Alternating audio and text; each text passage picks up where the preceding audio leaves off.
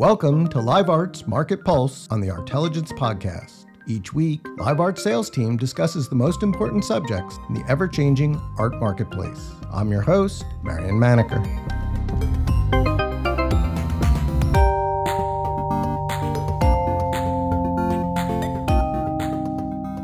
Welcome to another edition of the LiveArt Market Pulse podcast. This week we're recapping some of the sales in London for Frieze Week and getting a better sense of what the whole week around London felt like from someone who is deeply involved both in Sotheby's own sales, but also getting a sense of what collectors and consigners are most concerned about. And that's James Sevier, who works for Sotheby's. James, it's great to have you joining the podcast. Great to be speaking with you. Thanks for inviting me. So I just want to start with some headline numbers just so we have a frame of reference. We record at LiveArt about $257 million worth of sales in the auctions last week. That is a overall, very strong number. I've seen other people sort of say it's the best number in 7 years. I'm not sure if that's necessarily correct, but it certainly is. It's a big number. More importantly, the sell-through rate on the lots was very strong. You guys all spend a lot of time managing these sales well, making sure that the sellers and the buyers meet and find a price that they're all comfortable with. We leave a lot less to chance in auctions, but there weren't a ton of lots withdrawn. So the sell-through rate, and I have about 41% of the lots across all of the sales sold above the estimate range. That does suggest the one thing we were most concerned with, that the inevitable effect of the global macroeconomic shift would have some sort of a moment in the art market where there was some dislocation, hasn't really happened yet, or at least here in London, there was a surprising amount of demand for art and a lot of interest in buying it. So I thought before we talk about the sales specifically, I'd try and get your sense, because I'm sure you met with a lot of people, you were at the fairs, what you felt was going on last week in London. Well, I mean, it was a very busy week. And it's been a very busy fortnight, really, for us since we went online with the catalogs. But particularly last week, there was a phenomenal amount of openings and exhibitions and energy and events. It was at times overwhelming in terms of trying to juggle all the things going on every day throughout Frieze Week.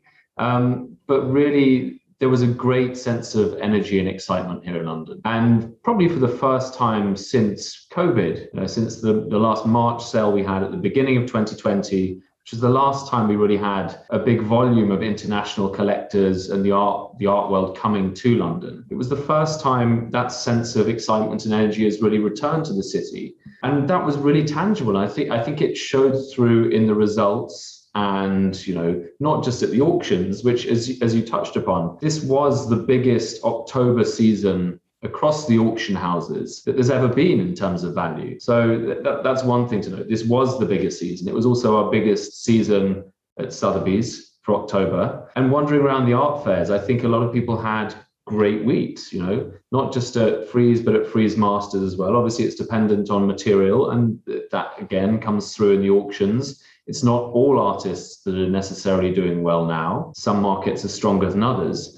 But I think overall, it was a very busy, very successful, very positive week for the market and for the London market. But obviously now we're looking ahead already to Paris, where it's Paris Plus opening on Wednesday, and then auctions the following week. So it's been a great start to the fall season, following on from Hong Kong a couple of weeks before, and again looking ahead to New York. So the indications are that the market is very strong, very robust. It's selective, like always. It's not a question of everything's always going to sell, but as you pointed out, the high sell-through rate, not just in the evening sales, but in the day sales also. I think the day sales often give, in many respects, a clearer barometer of where the market is than the evening sales, which are as you say, very carefully curated, very carefully managed in terms of, making ends meet between reserves and bids. But the day sales, we had our day sale on a Saturday, which we very rarely do. And it was a packed room from beginning to end with deep bidding, lots of absentee bidding, lots of people bidding in the room.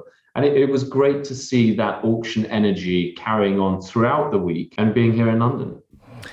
You said something to me last week about this feeling like the opening up of the art market in a way that people had tentatively come to various fairs or auctions, but this was the first one where everyone feels the pandemic itself isn't over, but the world seems to have figured out how to live with the pandemic. And certainly in the West, many more people are attending live events. And I thought you said something very interesting, which is the pandemic created this impression that many of us were kind of shocked that so many people would buy art sight unseen or virtually. And that clearly was the case because a lot of art was sold in these hybrid auctions. But it sounds like there's also a whole constituency of people who, they want to see it. They need to be present to be inspired to actually make the purchase. And that those people were the ones who kind of come out this week to see what was available and in some ways get in on the action. Yeah, absolutely. I think we saw more people returning to the market, both in person as well as online. We still had a lot of online participation in the sales, but there was certainly a lot of collectors who didn't travel during COVID, who didn't come to the auctions, who weren't going to art fairs. I mean, it's great to be in an auction room where people aren't wearing masks.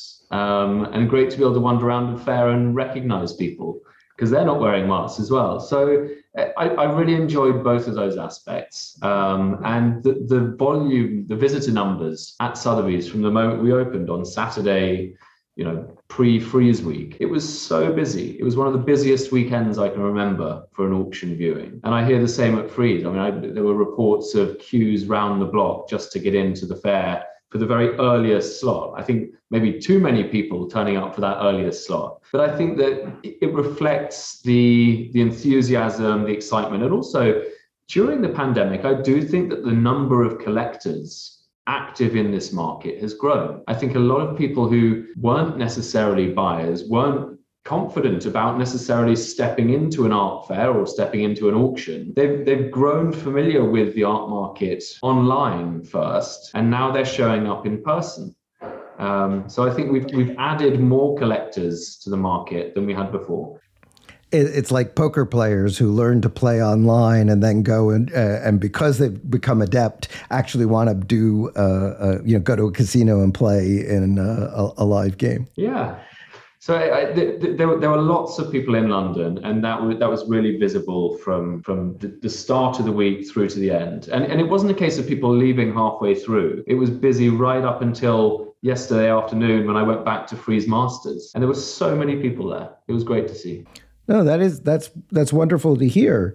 And what's the composition, both the anecdotal of people you're running into, but also from the sales? I think many people assumed that Asian buyers would somewhat, pull in their horns given some of the things that have been happening in Asia the last few months, years even.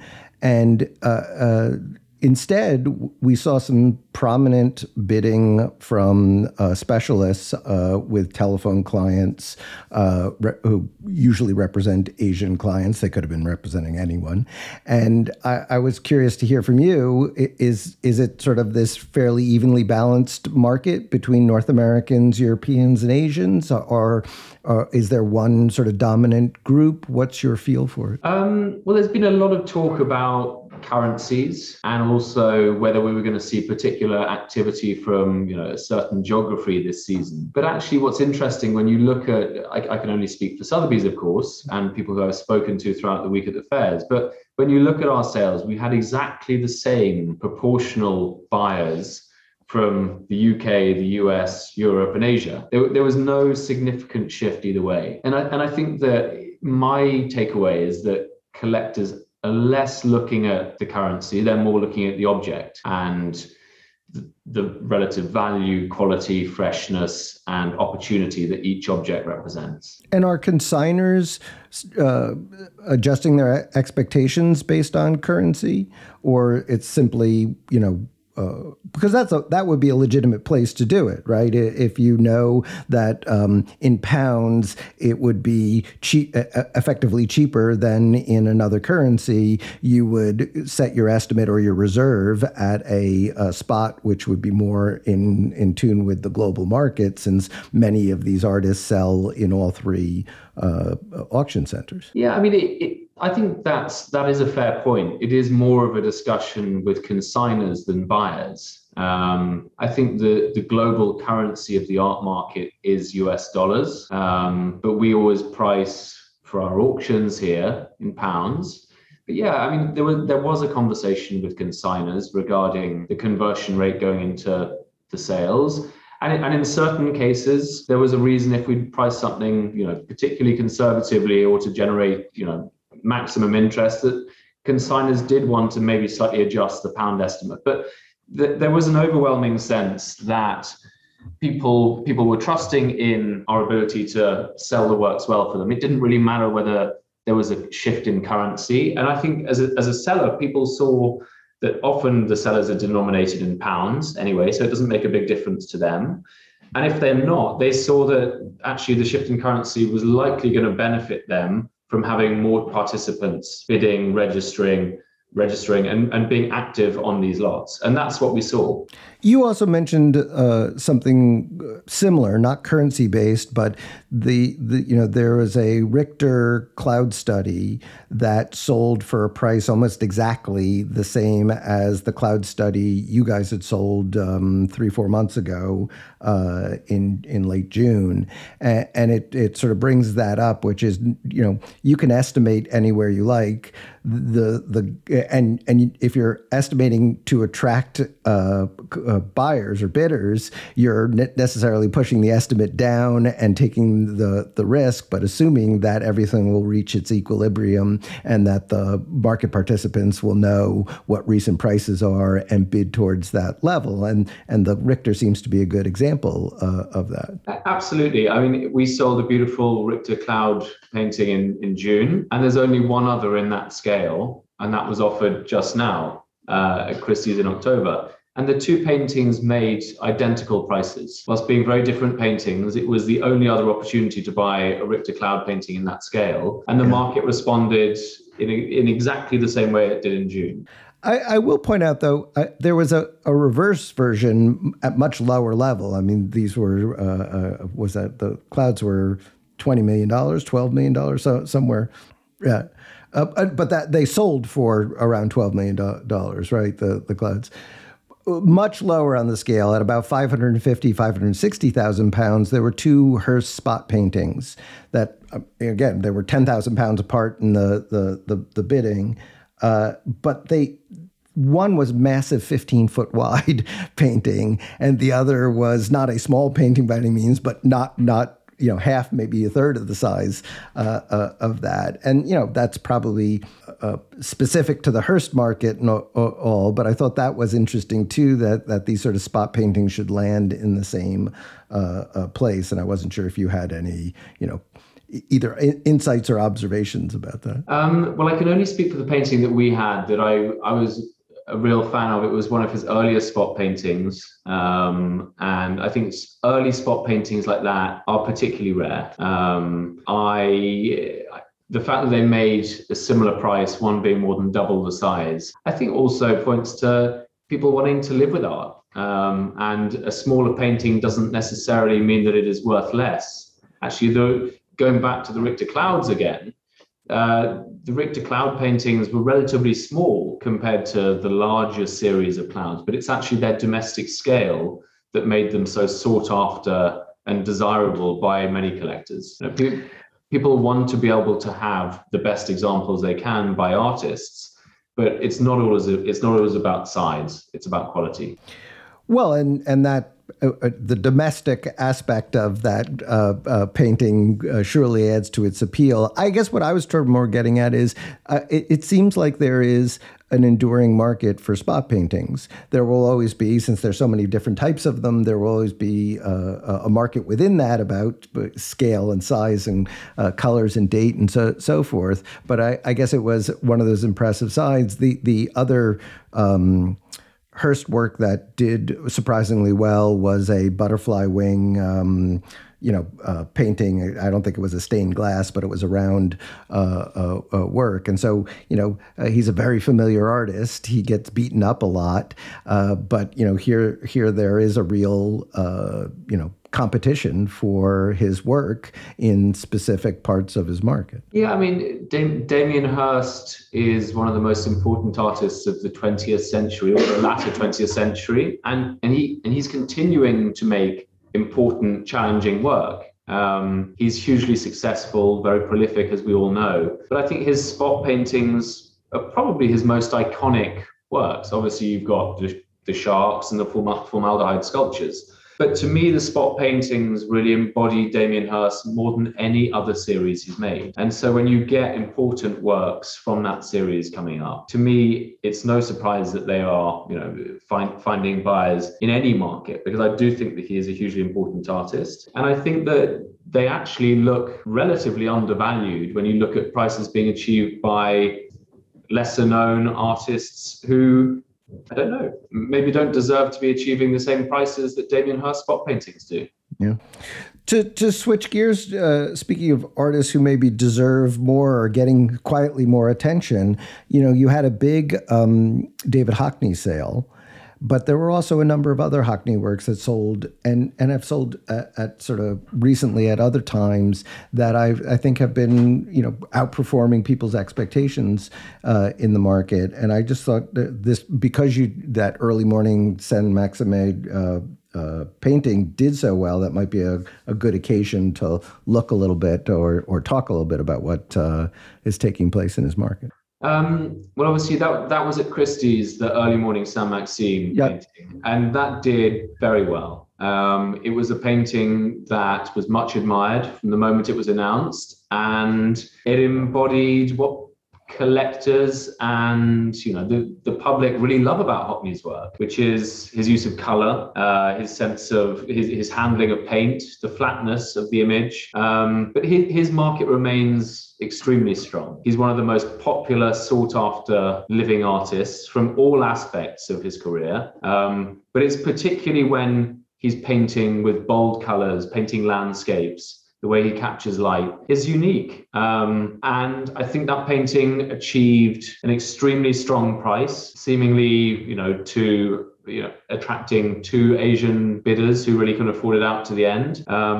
We also had a very beautiful work by David Hockney, a mid-80s landscape that again performed well. I think it had last been at auction more than a decade before, and it represented a really, really strong return on what the collector had previously paid for it then. But Hockney's work remains in demand. Yes, there are kind of certain images that really capture people's attention, and the early morning Saint-Maximin was one of those images. It was extremely photogenic, it was beautifully painted, it had that kind of wonderful Hockney description of water that people know and love in his work so much. And it felt like a very special object seeing it. And it really was. So I think that the price it achieved, whilst it was significantly above the estimate, it shouldn't be a surprise that a painting of that quality from that period attracted the attention from some of the world's top collectors.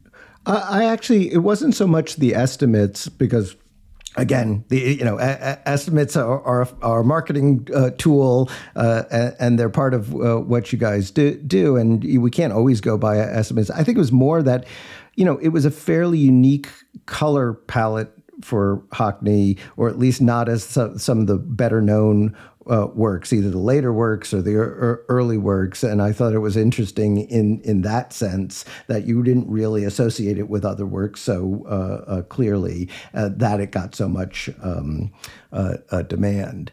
I mean, look, I'd love to hear a little bit about the story of the Frank Auerbach as well, because that was, from the outside, it seemed like a bit of surprise. And I was curious is it that particular object, that painting, or are there other things going on around Auerbach and his market? There's definitely something going on with Auerbach and his market. You can feel it when you speak to collectors and dealers who are familiar with the artist's work, particularly when you go around fairs here in London. There's a lot of talk about Auerbach's market because he's one of the most highly regarded British artists, but living artists as well. And I think there's a real sense that his prices are below where they should be when you compare him to his contemporaries, Francis Bacon and Lucian Freud. Auerbach, in my mind, is as good as those other two artists, and his prices are way below. But what we saw with the Auerbach we sold last week was we saw one of his true masterpieces coming to market. And I know that it may have just felt like another Auerbach portrait, but when you go through the catalogue Resonate and when you really study the artist's work in depth, it belongs to probably the best period of the artist's work in terms of his portraiture. It's of his most iconic, most sought after sitter, JYM. But with Auerbach, it's more than just the sitter and the date. It's how the painting comes together in that particular moment. And I'm not sure if you've got an opportunity to stand in front of that painting in person, but even collectors who aren't familiar or aren't huge kind of fans of Auerbach's work, everyone who saw it realized you're in the presence of a very special object. It sat at a different level to all the other Auerbach portraits, or most of the other Auerbach portraits that I've ever seen coming to market. And you could really say with the greatest certainty, this is one of the artist's very best works that we're able to have in our rooms here. And to be able to have one of those works by such an important artist at a price, albeit, it was a strong estimate for Auerbach, but to be able to acquire the best of any artist of such importance and standing for the price that it fetched in the sale room last week is a very rare opportunity. I can't see a painting of that quality by the artist coming to market for a very long time. Well, I've noticed over the years these Auerbachs come and go, rarely, actually breaking out. It's clear that there's a constituency, but it never gels in the way to sort of equalizes prices. And it seems like it's only a matter of time. And I guess part of this is we keep moving other related artists markets up. Hockney is a very different sort of artist, but as his market advances, it again makes this sort of sense of like you've got Freud and Bacon on one side, Hockney on the other. These artists are roughly grouped together because of where they're from. Eventually, that's going to have some effect, and so exactly, I couldn't tell whether this was object specific or sort of part of that market. It was object specific, and actually it followed on the back of us achieving a new record price for Auerbach in June, which was the ex-David Bowie painting that made a record when that was offered as well. So it really is object specific, but we've been handling, with the Bowie painting and now this one, we've been handling the very, very highest quality of objects by the artist. And I think that shone through in the prices they've been achieving. But there's also been these two other trends of British modernism, specific artists, somewhat getting their markets advancing as people sort of say, these are very high quality artists, not necessarily as sought after internationally, but they're at the same level as other artists who are sought after internationally, and people moving into those markets, and that sort of celebrity effect of, Bowie's, own taste and connoisseurship, and it's kind of hard to tease those threads out, which is driving those things. Speaking on a similar sort of line, you guys and everyone else seem to do quite well with Bridget Riley works, and it seems to be happening a little bit below the radar. And I was sort of curious. Again, I know there's this great show here at Yale, but is that she has a big show? She's had a big birthday recently. I mean, is it just that kind of attention, or is it the work coming to market? I think with Bridget Riley, she's always had strong international interest. She's very clearly most popular here in the UK. But if you look at where the paintings have been bought in the various museums where they reside around the world, there's strong Asian interest in her work, there's strong American representation as well. And when you look at the catalogue Resonate, there's very few paintings by Bridget Riley in the market. Yes, we've been seeing paintings coming to market with relative frequency recently, but she's always at the very top of our wish list for every auction that we have coming up because she's extremely popular, she's global, and I think the quality of her work is extraordinary. So we've been very lucky to have the painting we had in our sale, which was the first time we've had a small work from that series coming to auction. And I think that collectors really responded to the quality, the rarity. It was a little bit like the Richter Cloudscape in a way. It was a smaller version of a much loved series by her. And to be able to get something on a domestic scale from that very much loved series, it was a rare opportunity. Her market is rising steadily upwards. I think it would be very interesting to see her work being sold in the US as much as Europe, because we've got strong American interest in her work from American collectors. I think to sell it alongside American minimalism, seeing her work side by side with Agnes Martin would be wonderful. You put your finger on something that I had noticed during the sale, and I thought is at least worth discussing. You're right. The Riley, it's a very strong price for a smaller work. So relative to the other works, it's actually the headline number isn't as important as the number for that size of painting. But the same is also true of the Cecily Brown that you opened the sale with.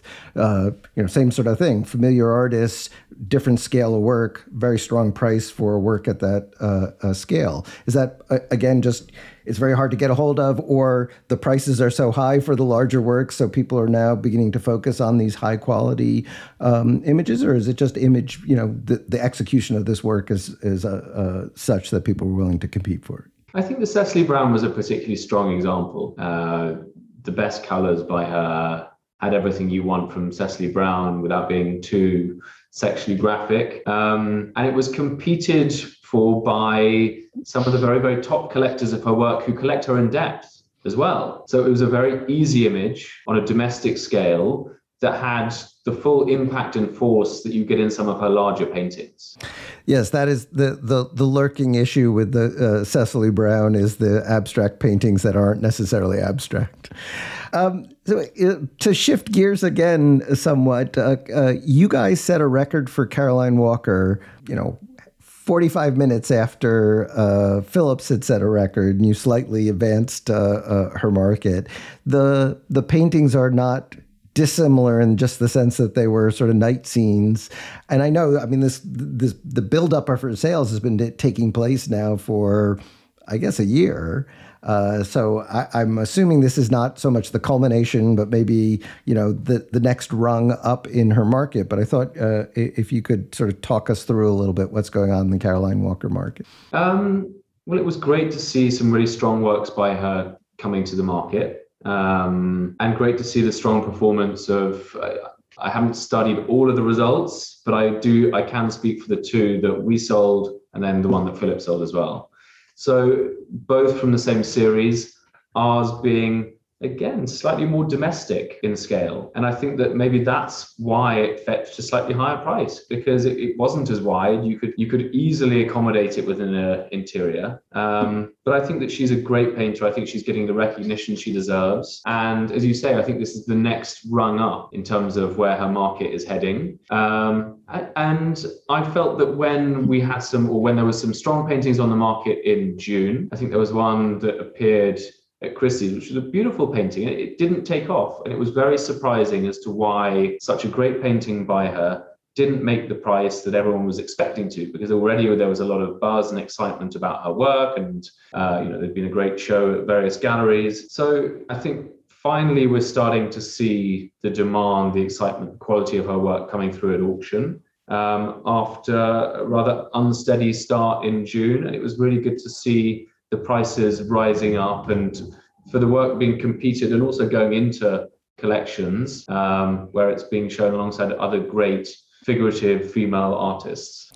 I don't have much more time with you, so let's look forward, and I'll give you sort of a choice, or you can discuss both. But from these sales, what does that sort of direct you either in your upcoming sales in November here in New York, or in the market for 2023? It doesn't have to be the Caroline Walker levels, but What responses did you see in these sales that make you think, here's something I need to pay attention to, or this will really should set up our sales in New York better? Well, the sales in New York are now effectively closed.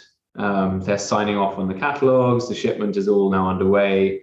So there's going to be very little that happened last week, either at the fair or at the auctions, that dictates the content of the November sales. There'll obviously be some crossover, as we'll see. And there's already been various highlights unveiled throughout last week, and we'll see more highlights being unveiled this week going into the next week's. But yeah, I think after every auction, we do have that reassessment of each artist's market and looking at the depth of bidders.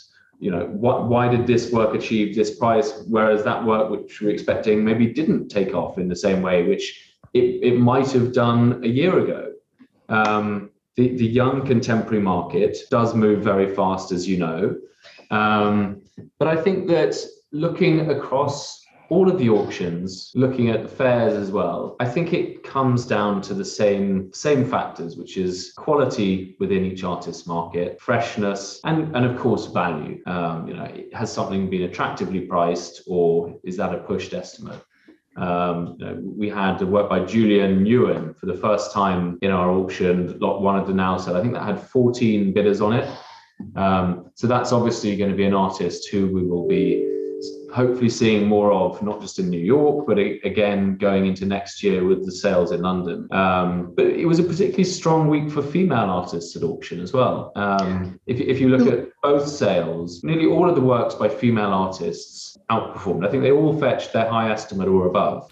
No, it looks like the market is still doing the things that everyone kind of predicted were going to fade, right? The conventional wisdom is that when financial markets get rocky, people gravitate towards, quote unquote, quality, things that are long-standing value and reputation, and that makes sense.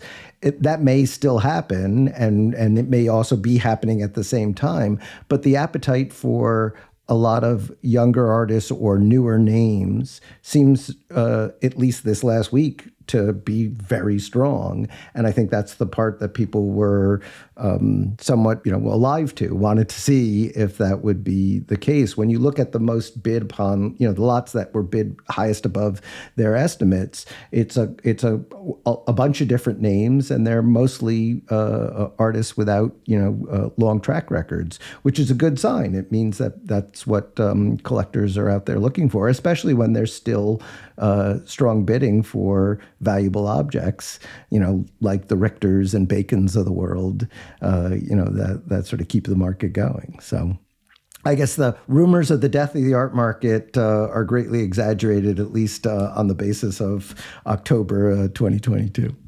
It very much seems that way. And it's been a very, very strong week, not just here at the auctions, but at the fairs. And I think that there's that similar sense of excitement and optimism going into Paris now and the auctions we've got there, and then looking ahead to New York. So it's going to be a very busy couple of months closing out the end of the year. But I think what we've seen has been really reassuring, and certainly in our minds, and I think in the market, has kind of calmed those fears about talk of a downturn in the market.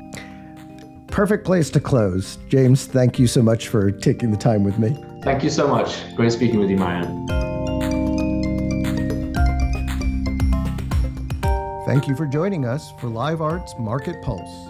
The Artelligence podcast is edited by Colin Ketchum, who also composed the original music. Come back next week, and don't forget to download the Live Art app or visit us at liveart.io.